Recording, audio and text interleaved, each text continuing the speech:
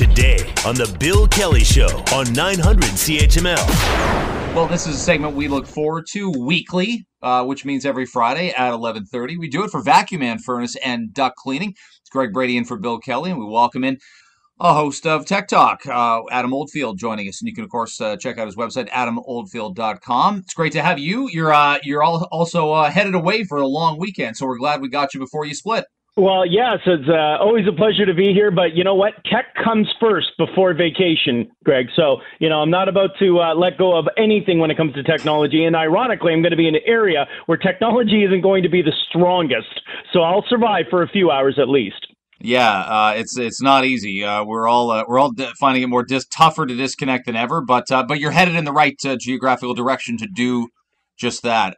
So this is interesting in that I want to talk about Walmart out of the gate. They made a huge $3.5 billion investment across the country. They're going to change a ton of their retail locations. This may have been in the works anyway before COVID-19, but we've seen a lot of the big retailers have to really shift on the fly. Once everything was able to reopen in April, at the very least, the grocery stores and the huge big box stores. And they're being pretty proactive. This might have a lot of competitors following in their footsteps. Yeah, Walmart's really setting some groundwork, and it's almost like watching the Titanic move, but moving very quickly. Walmart is a Goliath, and the fact that they made a big investment in Canada to the degree they're claiming over 5 years, $3.5 billion, this is something which is probably sitting around the boardroom table. Walmart executives had made this conscious decision. Years ago, they've already dumped billions into an online commerce site. If you recall back some time ago, Jet, which was one of the competitors to Amazon, Walmart acquired, and the idea was it was going to try and compete with Amazon about 2 to 3 years ago. Well, it ended up sinking that vision, and now they're making a bigger direction pertaining to increasing much more advanced retail experience, integrating more digital elements for the user when they come into the Walmart store. And what does that look like? Well, we're talking about less cashiers. We're talking about purchasing online, making that experience for the buyer online much more exciting, easier. And I'll tell you, one of those features is going to be same-day grocery delivery. Now, that one's really, really big. And I think when we're talking about how we're migrating into this new, what do they call it, the new normal as to what everyone's living, Walmart making that a point in that $3.5 billion investment is going to really try to tackle where Amazon has really had a real head start. So with this investment, though, it's come with a lot more interesting elements that I think is going to change. And by the way, will of course be downloaded onto us, the consumer. And that is they're coming out with Walmart Plus.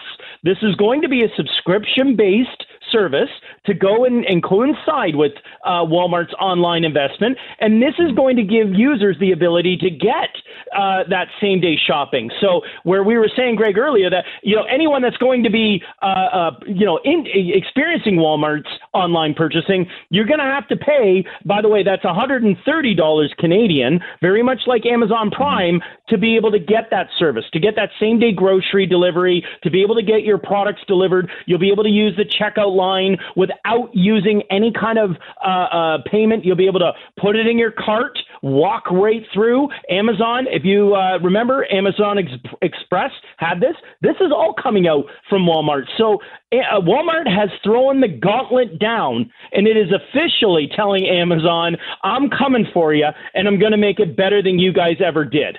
Yeah, and it's something they obviously have been listening to the consumer base, which around March and April, when stores started to close, and Adam, when we only had curbside pickup, we were we were being patient, of course, with curbside pickup, but we realized how efficient it could possibly be. If you've got 3 young kids in the car and you don't want to truck down to aisle 63 at a big box store, you didn't have to do that. And same for older people who I know there's many people, my parents are included among them, that don't almost want to go back to the old normal, which is going into stores, waiting in a long line and picking up. So they'd rather get it delivered, or they'd rather pick it up curbside. And they've probably seen as well with groceries what a huge success Instacart was all over the continent. Absolutely. And part of it is when this first evolved, when it came to curbside pickup, it was a real cluster mess. What happened was there was a lot of disorganization. Everyone wasn't sure how it worked, and they're really tuning it up, and they're getting better at it. So the efficiencies of it are really getting better. Just to highlight this, again, $3.5 billion is a lot of money. And I want to just state that we're going to be seeing things in Walmart, when we talk about curbside pickup, which I'm glad you brought that up, one of the pieces that Walmart's going to be rolling out is it won't be a person that will come out when you call in and say, "Hi, Walmart, I'm in my curbside pickup." It will be a robot that will arrive, that you will be able to have your package open, depending on the size. It will roll out to your parking spot, and it will be able to deliver your package. So we're going to see a lot with this investment, a lot of obviously home delivery, but also for curbside pickup. It's going to be putting a lot of robotic elements into play right now. So this is a real change, and this isn't a 10 years down the road. This is within 3 to 5 years. We're going to see this happening. And a lot more efficient robot than the one Rocky and Adrian had in Rocky 3. That was pretty primitive as far as. This will be somewhere between that and RoboCop a few years later, I think. Although less violent, I think we're safe to say. I was going to say, yeah, it won't have any guns or artillery on it. Well, maybe in the U.S., but definitely. It might enforce if you're in handicapped parking, depending on where you are in the Walmart lot. We don't know that for sure. Yeah, can't speak for how their security is going to be stepping up at the time of delivery as well. That is a good point. And I'll keep my eye on that, Greg. Apple also, making some pretty big investments. When you talk artificial intelligence, it's been a hot topic for a number of months. It was well before COVID, but they're pretty focused on it. And while we've seen, we saw the Google glasses come out close to a decade ago. It didn't stick. It was a little like the 3D TV. There were just some ideas that didn't pop right out of the gate, and big companies decided we'll take the L on that one. We're not going to stick with it and force it down consumers' throats. But Apple has a bit of a different thought about AI and their vision of eyeglasses. They have invested heavily. More investment has happened from Apple when it comes to artificial intelligence with the purchasing of companies than Google and Facebook. And that's really big because we know where Google is with Boston Dynamics and their Alphabet company. And Facebook has been very active right now with its augmented reality and its Google with its goggles and its VR helmets. We can see this, that Google and Facebook has been really on the forefront. Why this is huge is that I saw a prototype eyeglasses, which Apple has announced that in the year 2022, the iPad is pretty much over.